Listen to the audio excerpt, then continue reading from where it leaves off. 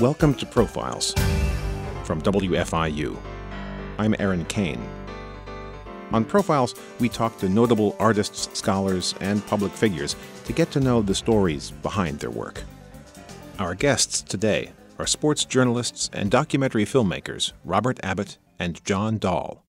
Robert Abbott is a 6-time Emmy Award-winning producer and director. John Dahl has won 3 Peabody Awards and 8 Emmys for his documentary work. Their careers began at the dawn of the 24-hour news cycle back in the late 1980s. Abbott traveled the world for 14 years covering sports for CNN. John Dahl began his career at the same time and in the same place. In fact, John Dahl and Robert Abbott were production assistants together when they started at CNN, and their friendship and their careers grew pretty quickly. They both went on to work at ESPN, where both Abbott and Dahl were instrumental in creating several different series and documentary films. Robert Abbott and John Dahl were recently on the IU Bloomington campus for a screening of their latest collaboration, a documentary for ESPN's acclaimed 30 for 30 series called The Last Days of Night. The film is a behind-the-scenes story of Abbott's own investigation into Bob Knight's Indiana University basketball program, an investigation that began in 1999 and ultimately led to Bob Knight's firing after 29 years at IU. While they were here, they joined me for a conversation in the WFIU studios. Robert Abbott, John Dahl, welcome to Profiles. The two of you have been friends for about 3 decades, if I'm not mistaken. So how did your friendship start? We were production assistants together at CNN, specifically CNN Headline Sports. Headline Sports was a great place to be because there was no internet. So that's how people got their scores every half hour, like 19:49 after the hour, through CNN Headline Sports. Robert and I converged at that time, and I think we were of like mind and really hit it off. And so, John, this was right out of college, is that right? Exactly. We were both right out of college. I went to the University of North Carolina. Robert went to Florida State. But yeah, Robert and I are extremely close in age. We're just like 7 months apart in age.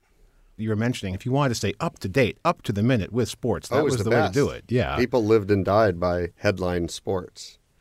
Guys who are big sports fans who'd go out on a Friday or Saturday night, and they'd come home, and all my friends would wait up another 20 minutes to get the scores, and you'd get them in, 2 minutes, 2 minutes, 20 seconds. I think on the weekend we had a little bit of longer time, but it was boom, here you go. Here, Yankees won, Red Sox won. They'd give highlights. You got everything you needed to know about the world of sports in 2 minutes. And we would take great pride in waiting up to the last minute that we could to get the very latest scores. So then we would have to race the tape to playback, right. Very much like the movie Broadcast News, where they're like hoping it gets to the playback machine in time. It was fun. It was crazy. It's sounding to me like you're more than a little nostalgic for that. I mean, if you look at how things are now, how immediate everything can be, do you think, oh, those were the days, or do you think, oh my gosh, it's so much better now? We had a great group of people. I think that's what I always think back. There was guys like John and women we work with. To this day, a lot of my Facebook friends are all from that CNN sports group that I stay in touch with. And it's nostalgic, yes. It was important, I think.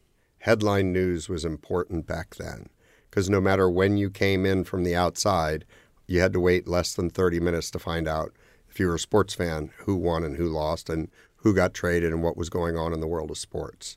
And John and I were both PAs at the same time, and we ended up doing our job, I don't want to say fairly easily, but we looked for other things to do.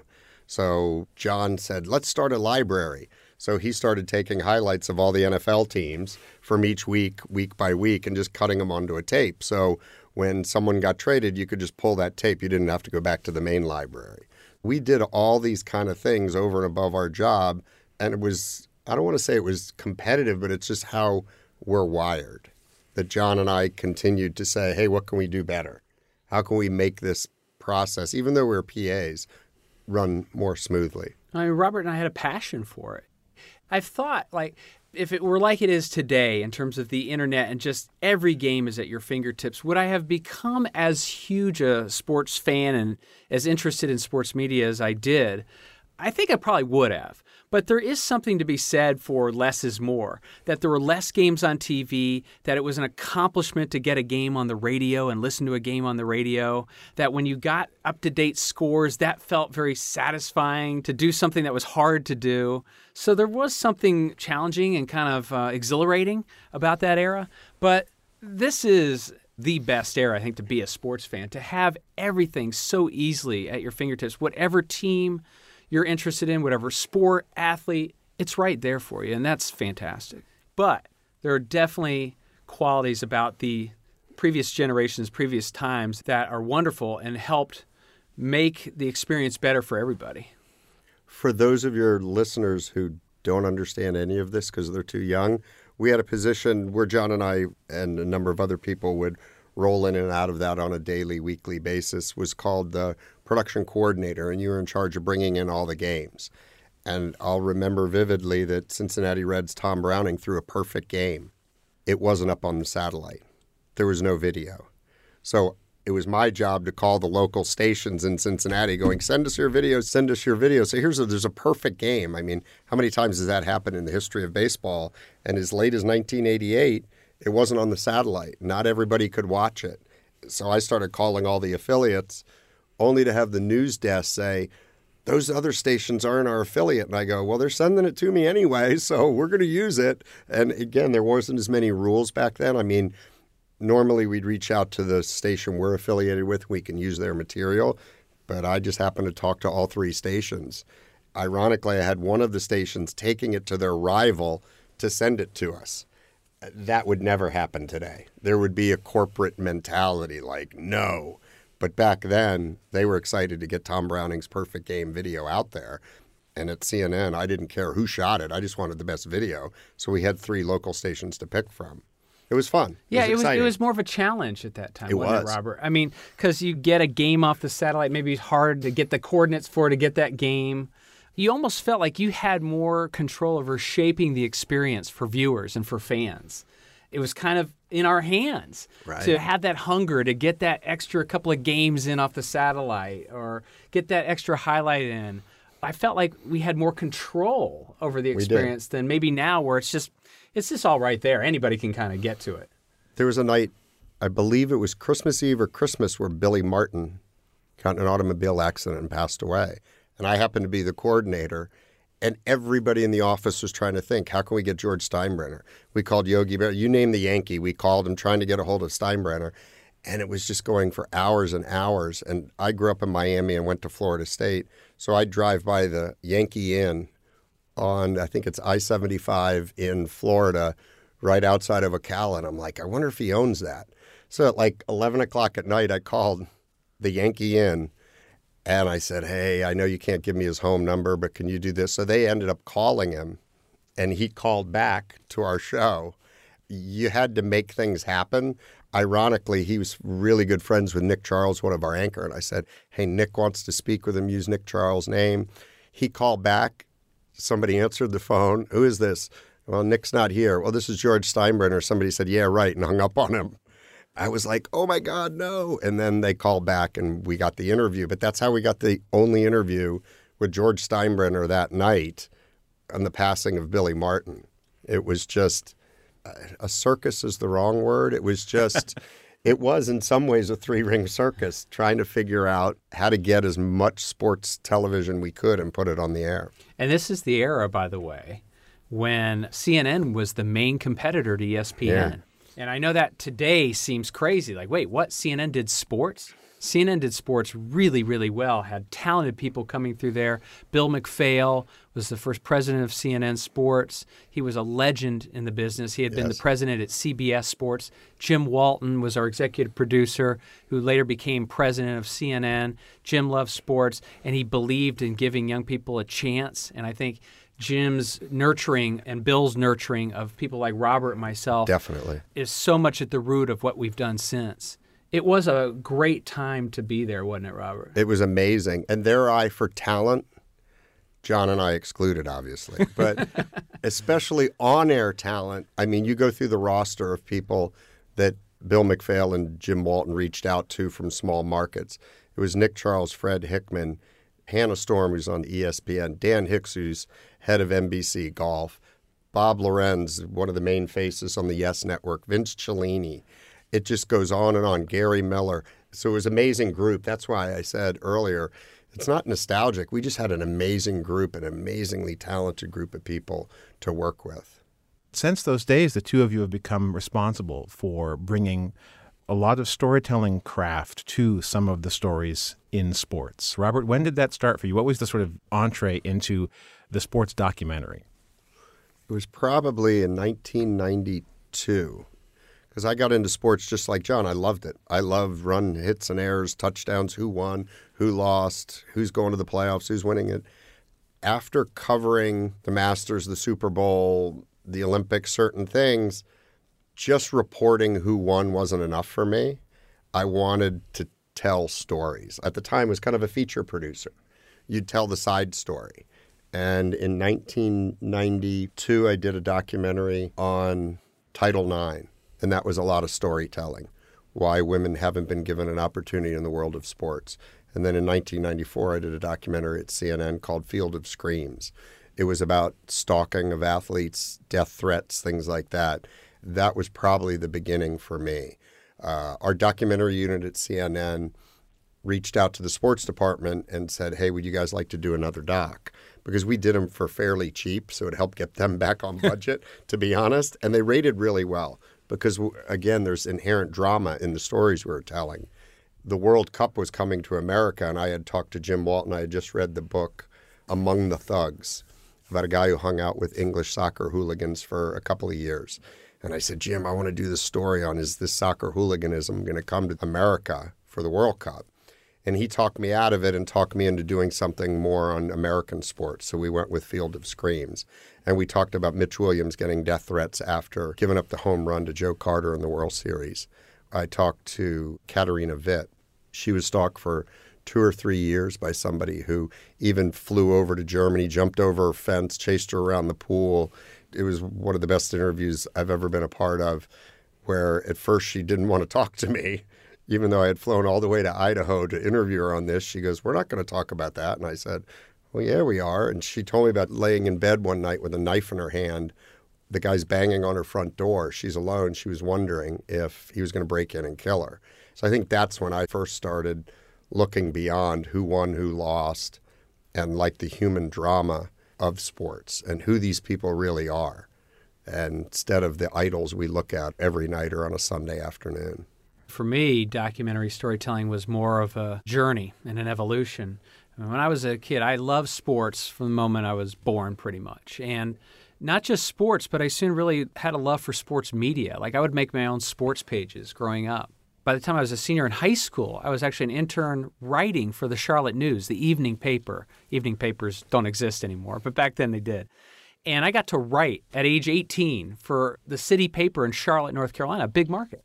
I did radio and newspaper through college at the University of North Carolina and in Charlotte, Charlotte Observer and WBT Radio in Charlotte.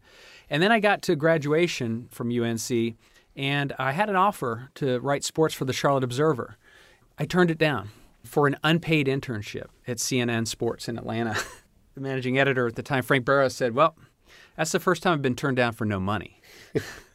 But it's one of those things you do when you're 22.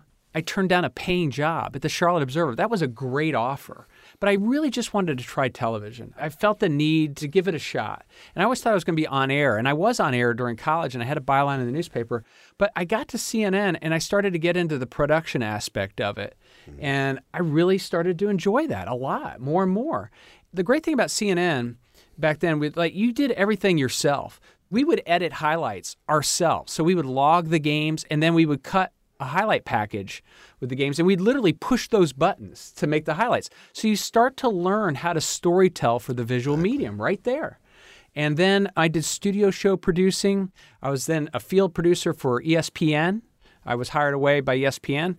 My career is very simple. Out of college, it was CNN, ESPN, CNN, ESPN. That's it.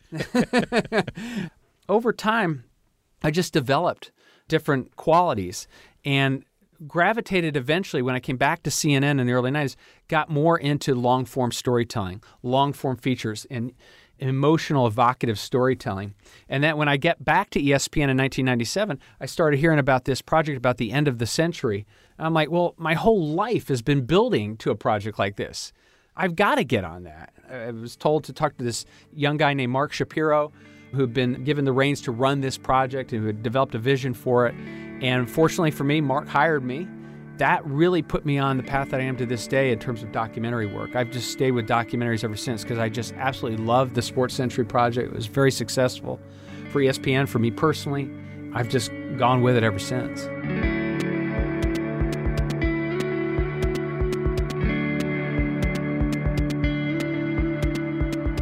You're listening to Profiles. From WFIU, I'm Aaron Kane. I'm speaking with sports journalists and filmmakers Robert Abbott and John Dahl, who recently collaborated on the ESPN 30 for 30 documentary, The Last Days of Night. In a little bit, we're going to get into what it's like to become part of this story, which is never really the objective for a journalist, but it happens from time to time. So before we leave CNN altogether for ESPN, I wanted to ask you, Robert, about the Atlanta Olympics. Yes. Interestingly, what John said was my background as well. I took an unpaid internship at CNN. I had been there in 87. In 92, they asked me if I wanted to go to the New York Bureau. And I said, sure. So I was going to sell my car and all this stuff, and it fell through at the last second.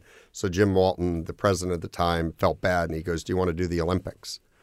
And I said, oh, sure. I didn't know what I was getting into. So I did the 92 Olympics in Albertville, France, then in Barcelona, then Lillehammer, Norway. And then when the Olympics were coming to Atlanta, Jim said, hey, I'm taking you off everything you need to plan for the Olympics. It's in our own backyard. So I went around town and kind of negotiated live locations where we could broadcast, all of them for free. I took great pride in getting the most beautiful shot across the swim venue on the roof of this engineering company for free. And like I heard ESPN spent $60,000 to $80,000 to be on the building next door, and it wasn't as good a shot. So, but Robert, that was good for us.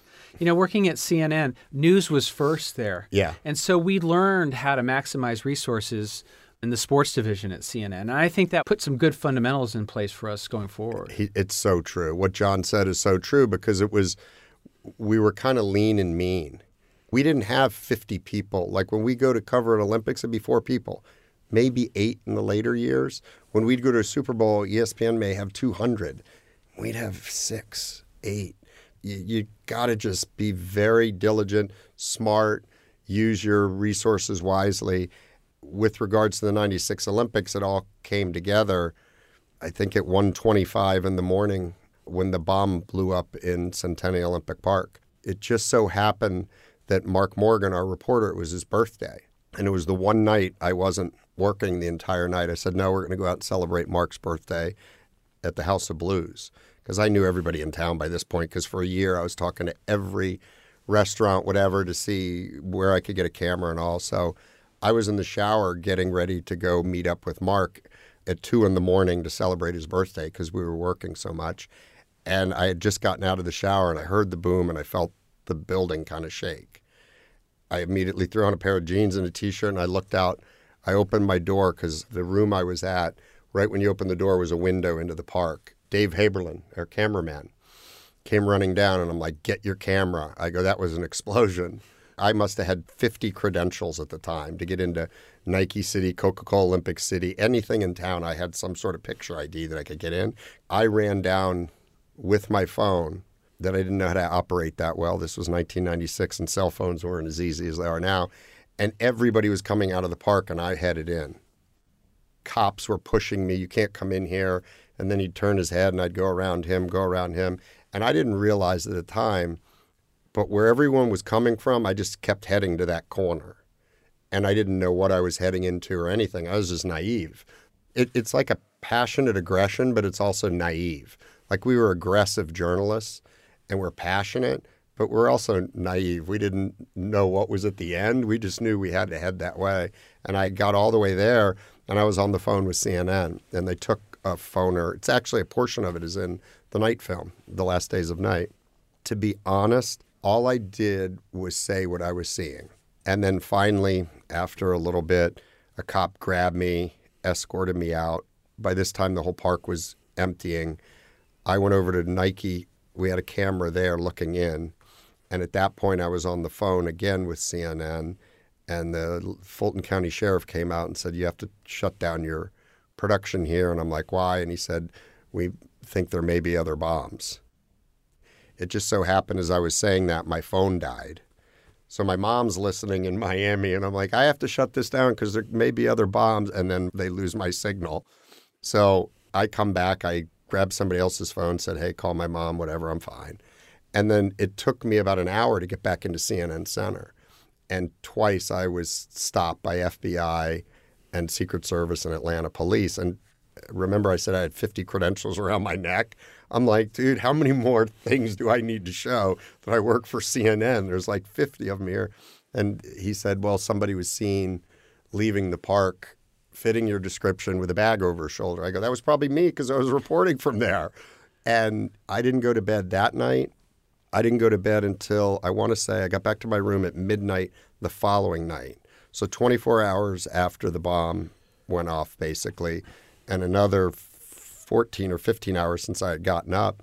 And I finally turned on the news, and I saw a live shot of where the bomb blew up, and I'm like, wow, I was right where it blew. Like, that's the first time it went off in my head because I was so focused on what I was doing moment by moment. I hope that makes sense. It does, but I'm sitting here thinking, was that the first time you felt like you were in danger or had been in danger? It didn't. It never. I'm being honest. I never thought of it because when your adrenaline's going, I'm somebody that I just want to compete and win. And if everybody's running that way, then I want to go that way. And no matter how many cops stepped in my way and shoved me and said, you can't come in here, just kept getting around him, got there, said, hey, I counted 17 people down. That's how many people I saw down, receiving medical attention and all.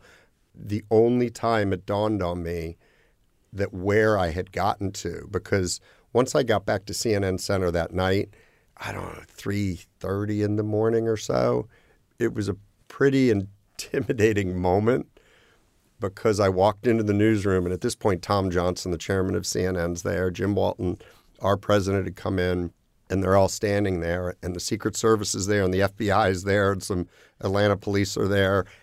And I forget who said it. They said, well, you got to ask Robert. He's our Olympic guy. And all of a sudden, everybody was looking at me, and here's all these, like, huge executives in the room. It lasted for just an instant. And I was like, hey, Ted Turner had a penthouse apartment up on the top of CNN Center. I said, we need to get a camera drop up there.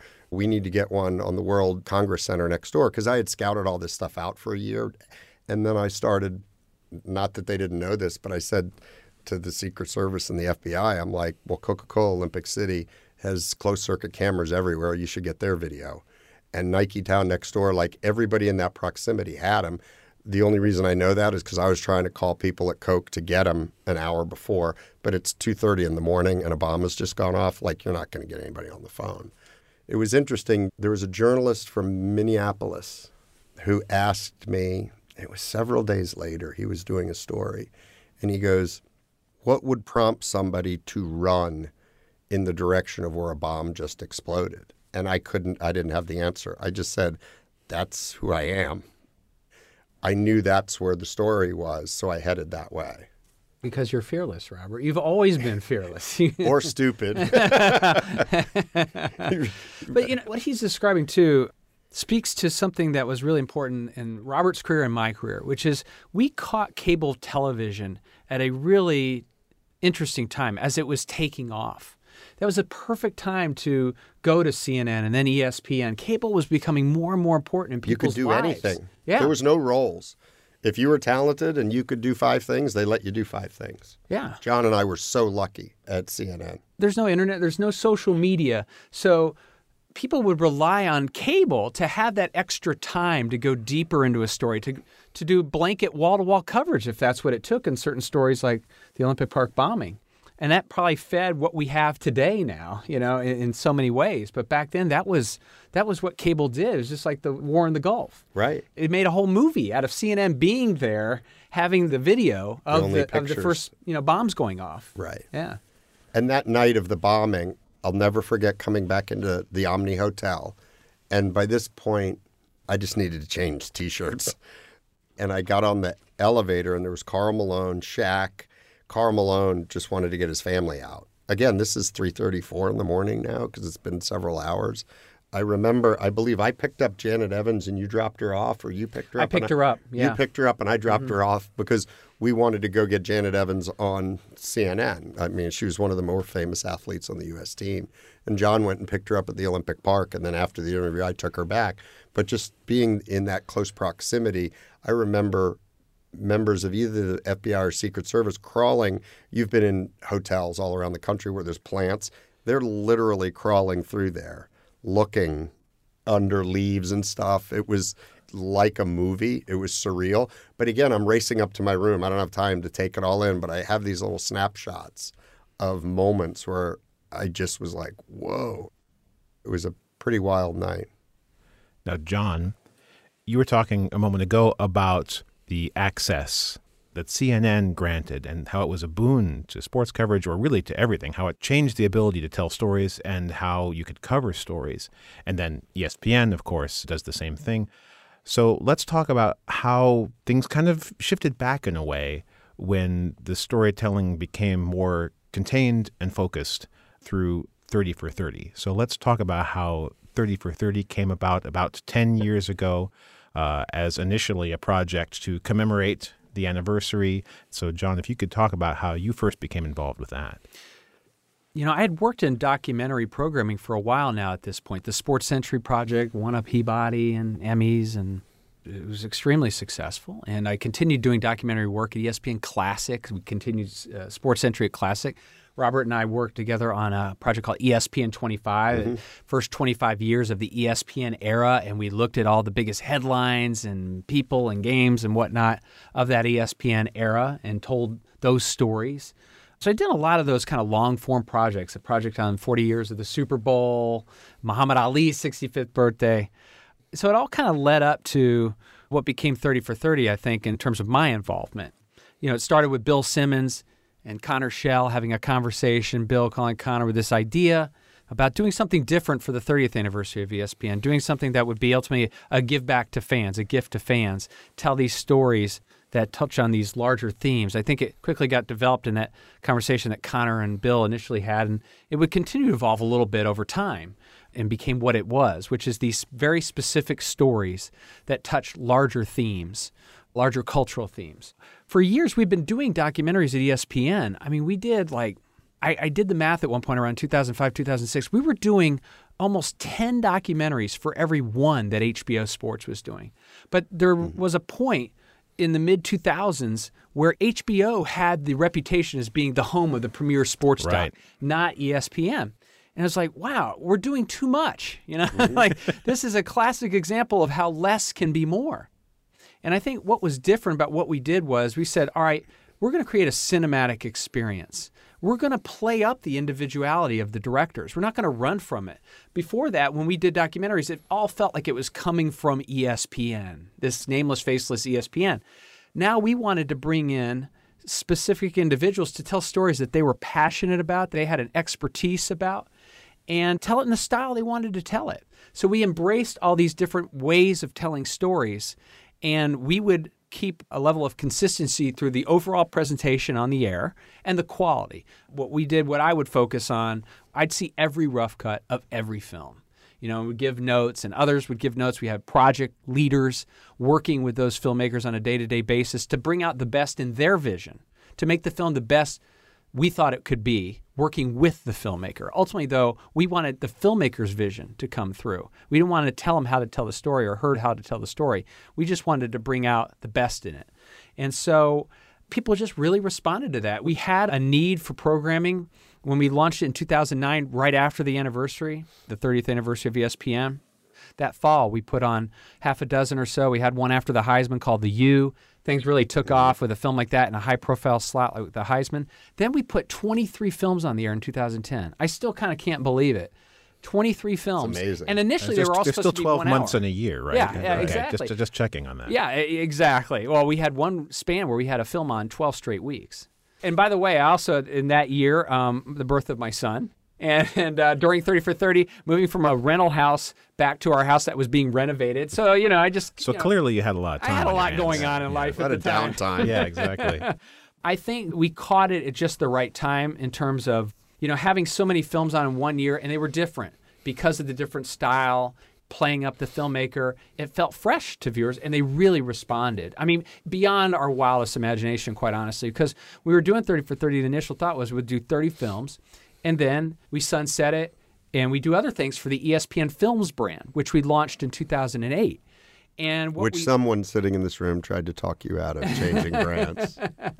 Well, it just goes to show you the imperfect science of creating a brand that lasts. Because you'll rack your brain over a brand name, and then it goes nowhere. And then you do something like 30 for 30, which I thought was a brilliant name that Bill and Connor had come up with. It comes to transcend its original meaning. The original meaning was 30 films, 30 years, 30 different filmmakers. That's where it began. But then it transcended that. So when we did a film right after the first run of 30 films, we had The Fab Five, directed by Jason Great Hare. film. Yeah, he did a brilliant job with it. It wasn't labeled 30 for 30, but everybody just called it a 30 for 30. And any other film we did after that, they just called it 30 for 30. We're like, we need to listen to people. Why don't we just run with this and just, Should have listened to me, John. Yeah, I know. I was the one person going, the 30 for 30 brand is so powerful. You can do anything with it. Just stay with it. Don't create a brand that people love and then turn your head away from. And I'm not in marketing and advertising and brand creation. I just love great content. And I said, just because it has a bookend of 30 years, 30 films, 30 different directors, doesn't mean you can't continue it. And they went back. How many films did you do? We did about a dozen, and then we just said season 2, did 30 more, season 3, and so on. We've just continued it. But it came together out of part nostalgia. People want to kind of go back and relive these moments and experience them in a new way. But also just like it came because of the passion of these filmmakers that we enlisted. Sometimes we'd have an idea and we'd match it with a filmmaker. I'd say most of the time a filmmaker came to us with an idea and we're like, yeah, that sounds like 30 for 30. Let's do it. It just took off, and it's really rewarding to see the kind of regard that people have for it to this day. Well, that was one of the things I was going to ask. I was curious about what makes the cut. How do you decide what is 30 for 30? But you've just answered that question. Yeah, it's a specific story. So when we get pitched something that was more broad, like, I don't know, violence in sports or something, like, no, that's out trying to go in. We want to start in, and through that specific story, you'll get that larger story. So, for example, our second film was The Band That Wouldn't Die, directed by Barry Levinson. Talk about giving us legitimacy. Barry Levinson did a 30 for 30. And his story was personal to him. He was a Baltimore fan, and he remembered with heartbreak the Colts leaving Baltimore in the middle of the night for Indianapolis. So he wanted to tell this story of how this marching band for the Colts, famous marching band, goes back decades, kept marching. Like they stayed together. Like they found a way to salvage their uniforms even. And he wanted to tell this story of how that band just kept on marching and going and keep the fires burning in Baltimore until they got a team, like a dozen years later. That was 30 for 30 to the core. It was personal to Barry Levinson, the filmmaker, and it told a very specific story about this marching band. But through that story, you understand what sports means to a community. Documentaries are not medicine. They can be entertaining, engaging. It's not like, sit down and watch this, it's good for you. You need to learn this. How about you're compelled to watch it? You're engaged. You're connecting emotionally to the story. And so because we had a very clear mission, we did pitch meetings, and we usually know, like, yep, that's 30 for 30. Nope, that's not. And so, like the two Escobars, the Zimbalist brothers. It's a great film. Michael and Jeff Zimbalist. One of my favorites. We knew nothing really about them coming into the meeting. I knew they had done one other documentary, Favela Rising, about the slums of Brazil. But they had this pitch for the two Escobars. We knew within 2-3 minutes we were doing that film, even though they didn't have a ton of experience, and they did it masterfully. I mean, they really did. It's one of our most popular films. Yeah, I love it. And we saw through 30 for 30, what was interesting was that notion, again, of sports documentaries are entertaining. People will watch them. The ratings took off. Initially it started slow. King's Ransom, about the Gretzky trade, then there's a few. The first one we had a bigger rating for was the Len Bias film, Without Bias, about the death of Len Bias. And then the Jimmy the Greek film. And then the U just was huge, coming after the Heisman lead-in. And so we started to show as we went into 2010 that, yeah, these films can rate. People watch them. And you can watch them over and over. I think what we were able to tap into was like a movie, like a scripted movie, where people want to watch their favorite movie again and again. I think we were able to find that zone where fans want to keep watching certain 30 for 30s. Everybody has their favorite. It was never intended that you would like every 30 for 30 film we did. Like the same person would like every film. But that adds to the variety of it. I can't tell you how many anecdotal stories I would get from people who were casual sports fans. Hey, I'm not really a sports fan, but I love 30 for 30. And I would also get my teenage sons love 30 for 30. Teenage boys really got into 30 for 30. And that wasn't something we were initially thinking about when we started it.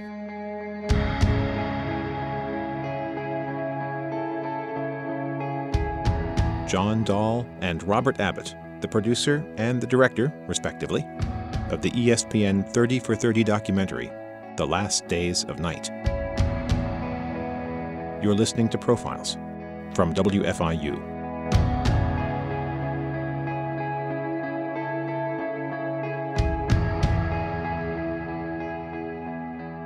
Recently, ESPN Plus came along, a subscription-based service for ESPN, and the flagship documentary, the flagship 30 for 30 documentary, is the film that you're here to screen, The Last Days of Night.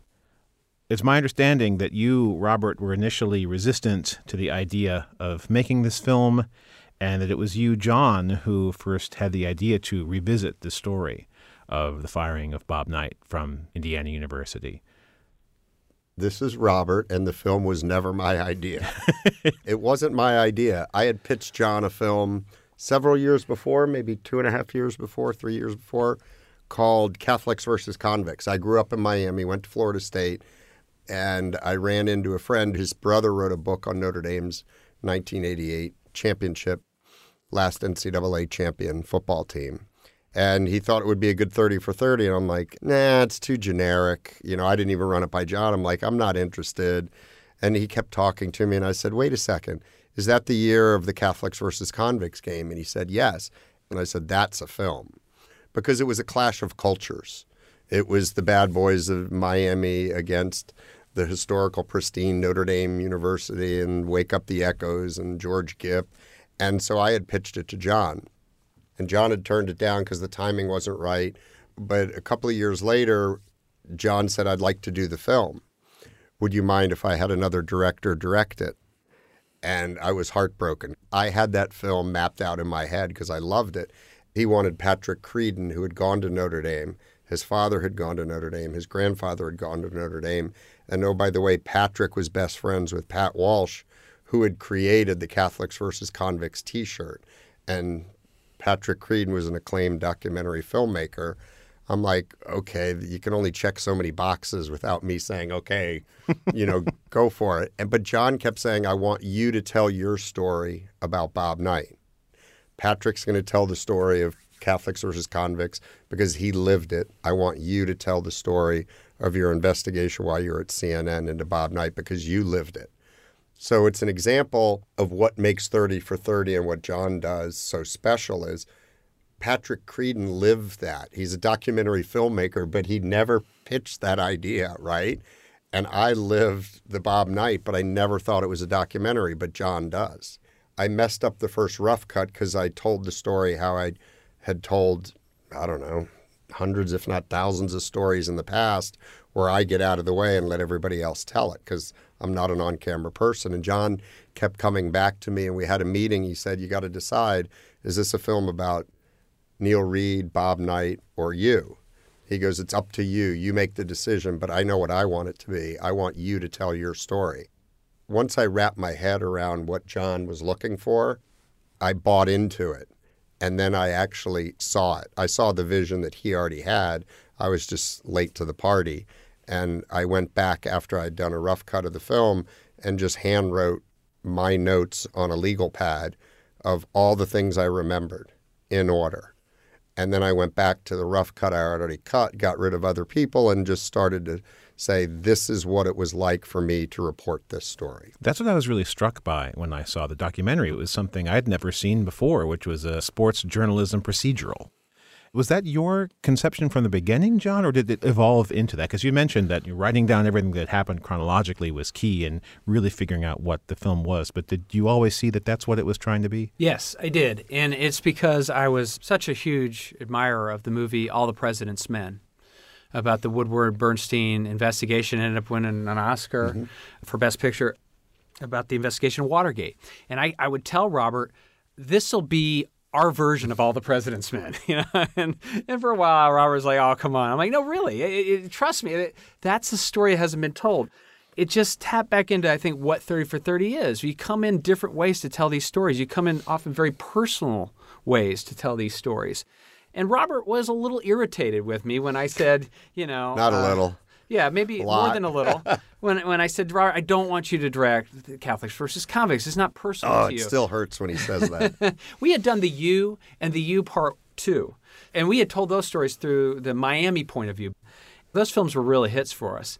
And so it was clear to me if we were going to go back into another story with Miami, we needed it from the Notre Dame point of view. So I told Robert, look, we got to find a Notre Dame filmmaker. I said, but Robert, I really do want you to tell your story of the Knight investigation, because it was a story only Robert could tell. He hadn't told it. People didn't know it. They didn't understand. The great majority of people, well, how did Bob Knight end up losing his job? It was because of Robert Abbott. And it's because I knew Robert going back about 30 years. So I knew what kind of investigation he did. I knew what kind of person he is and was. And I thought, that story's got to be told. But the way to tell it is, you've got to take them into your world. They got to know what it's like to go up against this legendary figure. And I wanted people also to know that Robert didn't go into it with an agenda. He wasn't trying to get Bob Knight fired. All he was doing was trying to get to the truth. That's all it was about. I know it sounds simple, maybe oversimplified, but that's what he was doing. And through that quest, all the things that happened. I just thought people, I think, are going to be fascinated by this story and understanding what a journalist really goes through. And it seems to be about a lot of things that you wouldn't necessarily expect going in. One thing that struck me watching the film is it's about how we treat people who come forward, about how we treat people who speak truth to power. Is that something that was occurring to you while you were making the film, or since you completed it? The film, yes. The original reporting, no.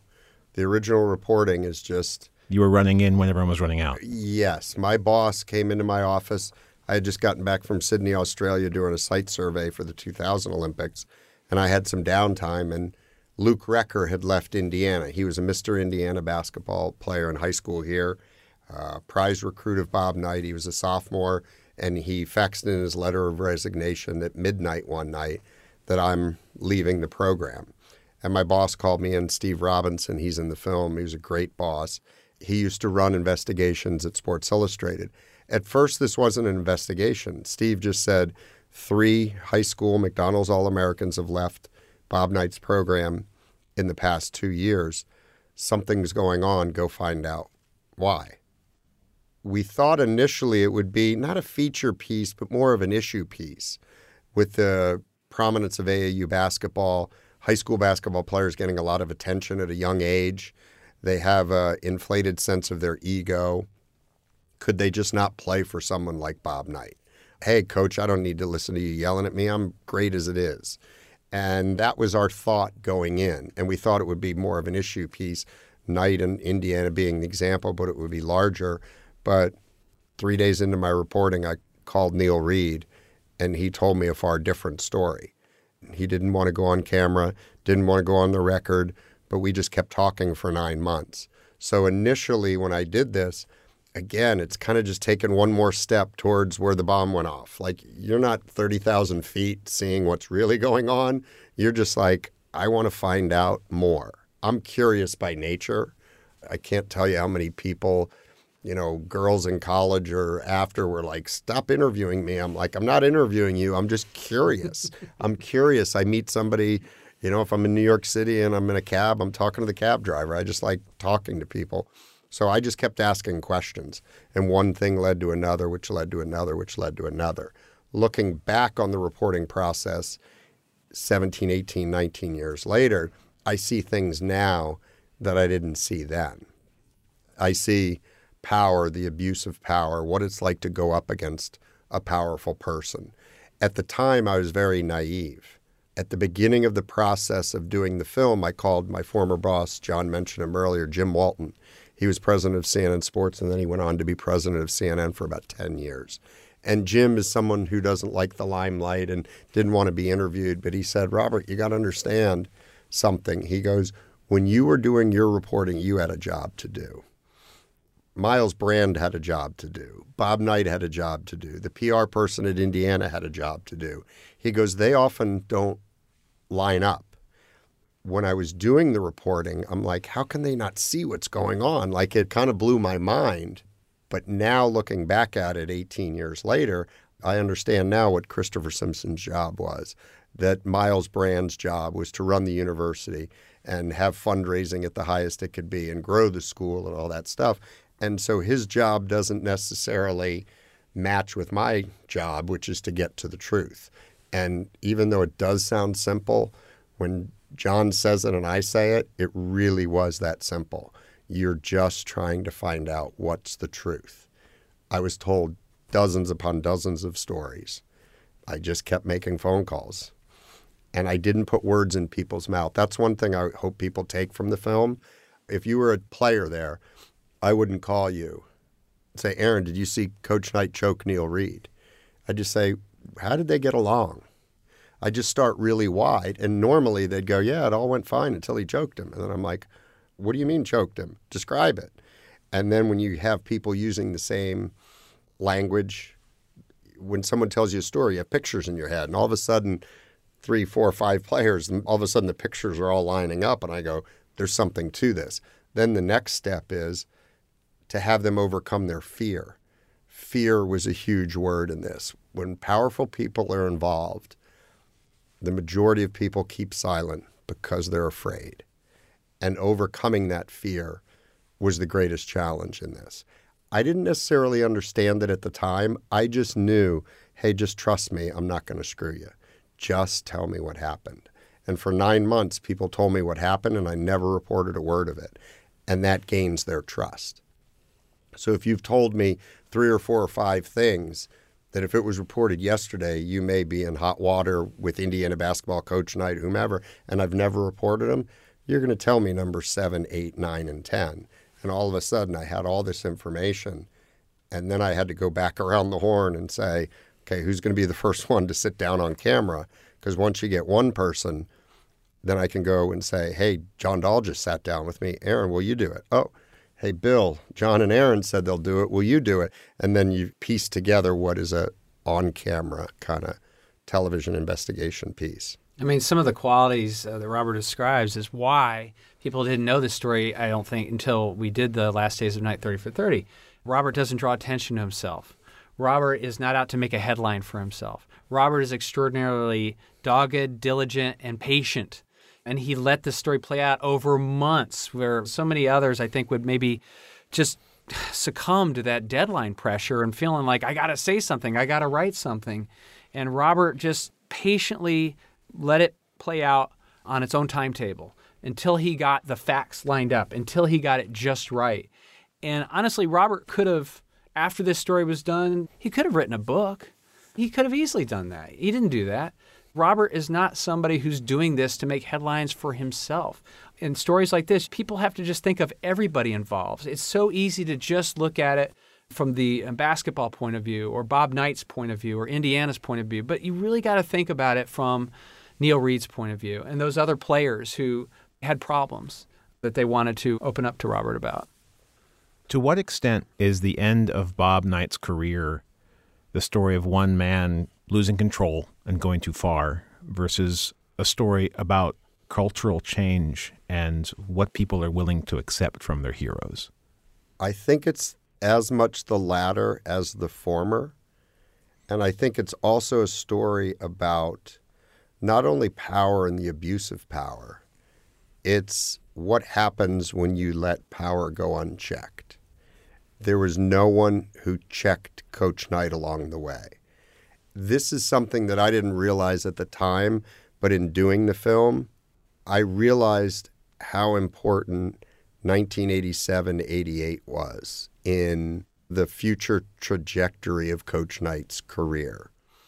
In 1987, A Season on the Brink came out, and many people in the faculty read it and were appalled. At the time, I was very proud of my reporting because I uncovered some notes and minutes from a student-faculty meeting where they imposed, for lack of a better term, like a student bill of rights or an athlete bill of rights, and it was written specifically for Coach Knight. When you look at the language in it, it was like, what I just read in this book, we don't want it happening anymore. And just to make sure, we were talking about The Season on the Brink. This is the book by John Feinstein, Yes. which was after having spent a season with Bob Knight, and it's a book of which Bob Knight was certainly not that fond. And at least according to Feinstein himself, it is the best-selling sports book It's one of the all best time. sports books ever written. Yeah. I mean, hands down, it's Yep. top 5 at least. Yep. What John Feinstein did is he kind of showed who Coach Knight was a little bit behind the scenes, what you didn't see. And people on the faculty were, like I said, appalled with the language written in the book that Coach Knight would use the P word, female genitalia, to describe a player, and that player would go back to his locker and there would be tampons in it. And things like that just made people cringe. And they said, we can't do this. So they, right at the beginning of 87, they imposed this athlete's bill of rights like in January. And then 2 months later, Coach Knight wins his 3rd national championship. So you could have ripped that piece of paper up and thrown it in the fire. He was a god. It was a year later when he sat down for an interview with Connie Chung on stress in America. It was an open topic of how people deal with stress, and here's Coach Knight. And he, when asked a question, he used the analogy, well, if rape is inevitable, one should just lay back and enjoy it. He quickly, I want to reiterate, he quickly realized he had said something wrong. You can see him walking it back. in Yeah, the he video. walked it back immediately, but it still had a lot of ramifications. People were marching on campus. The president of the university at the time, Thomas Ehrlich, issued a very mild reprimand, and Coach Knight went and interviewed at New Mexico. And all of a sudden, the state was up in arms at Ehrlich, no longer at Knight. How could you be forcing Coach Knight to leave? It really showed who had the power on campus here.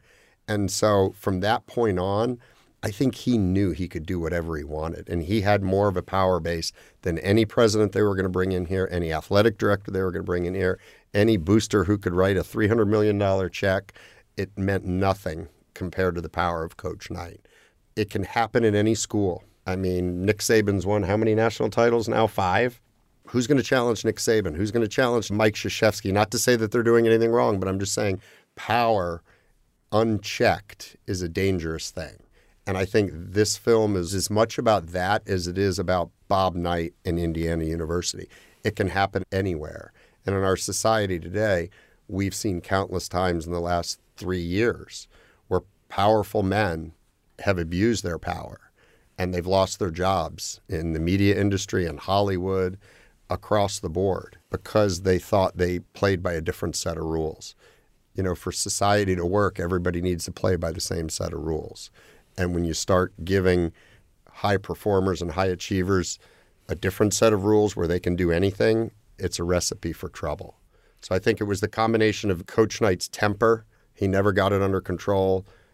Society not putting up, and specifically players, not putting up what they may have in the 70s and 80s. There's a really good line from Dave Kindred in the film where he said, you can't coach Indiana in 2000 like you did Army in 1965. When Coach Knight coached at Army, those kids, after they graduated, were probably going to the Vietnam War. It's life or death. So he coached that way.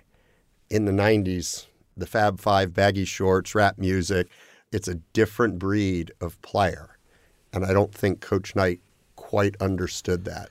And the recipe of those 4 or 5 things that I just said led to his downfall. I mean, that is ultimately what The Last Days of Night 30 for 30 is about. It's about power. I think it follows that similar kind of storyline, not only of All the President's Men, but of Spotlight, of The Post. I think ultimately the film became even more timely than when we first commenced production on this. Exactly. What happened and more recently with like the Me Too movement, for example. I think we've moved as a society more toward listening to all individuals. Everybody's got a story, and nobody ever should be abused in any way. And we need to believe people when they come forward and tell a story and not cast aspersions on them and always doubt what they're saying or say, why did you not say this back then or whatever. Well, we saw in how The Last Days of the Night 30 for 30 plays out with Neil Reed. When you come forth and you speak about what happened to you, there's blowback. You're vilified. You're crucified. You're done. You come under attack. That's why people don't speak out, because they know that they're going to be attacked to a certain degree. What Robert did here is extraordinary because he was the original reporter and producer, okay? Now I'm asking him to go narrate it and direct it himself. I'm putting a tremendous amount on his shoulders, but I also knew Robert could handle it because I've known Robert for a long time. And he did prove me right. You proved me 100% right. I tried to prove you a lot wrong early on. but you proved me exactly right. No, but I bought into it. I understood it. You figured it out. It was the most difficult thing I've ever done because I'm not used to being in front of the camera.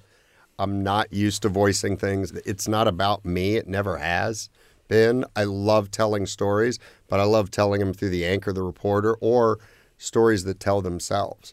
But you said it in this interview about the victim. And do we believe that person when they come forward?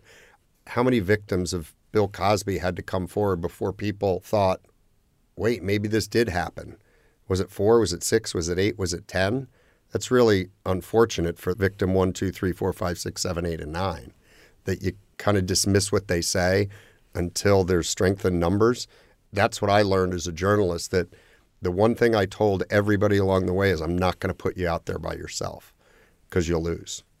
So that's when I got all these stories. I kept coming around the corner and said, hey, will you talk? Will you talk? Will you go on camera? Will you go on camera? And even though I did get Richard Mandeville, Charlie Miller, Neil Reed, and I had 5 or 6 sources on every story in there, they still tried to shred it because who had the power here?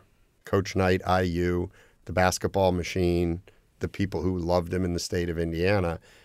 I never viewed it as myself against Coach Knight or power. I just kept making phone calls. And any journalist who's listening to this, don't worry about anything else. Try to put earmuffs on and not listen to any of the noise. Don't listen to any of the stories. Don't read Twitter. Don't do any of that. Just report, and try to find out if what you heard is true. And if it is, present it. We're not the judge, jury, and executioner at all. I didn't get Coach Knight fired. Coach Knight got himself fired. It happened to be that Miles Brand fired him. I had nothing to do with it when it came to that. All I did was tell a story that these things were going on at Indiana University, and I think the world should know about them. Robert Abbott, John Dahl, thank you so much for speaking with me today. You're welcome. Thank you for having us. Yeah, really enjoyed it.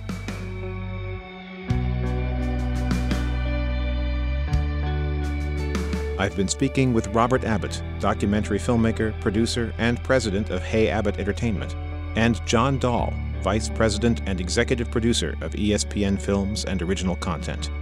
They were recently in Bloomington to present a screening of their latest collaboration for ESPN's 30 for 30 films, The Last Days of Night. I'm Aaron Kane. Thanks for listening.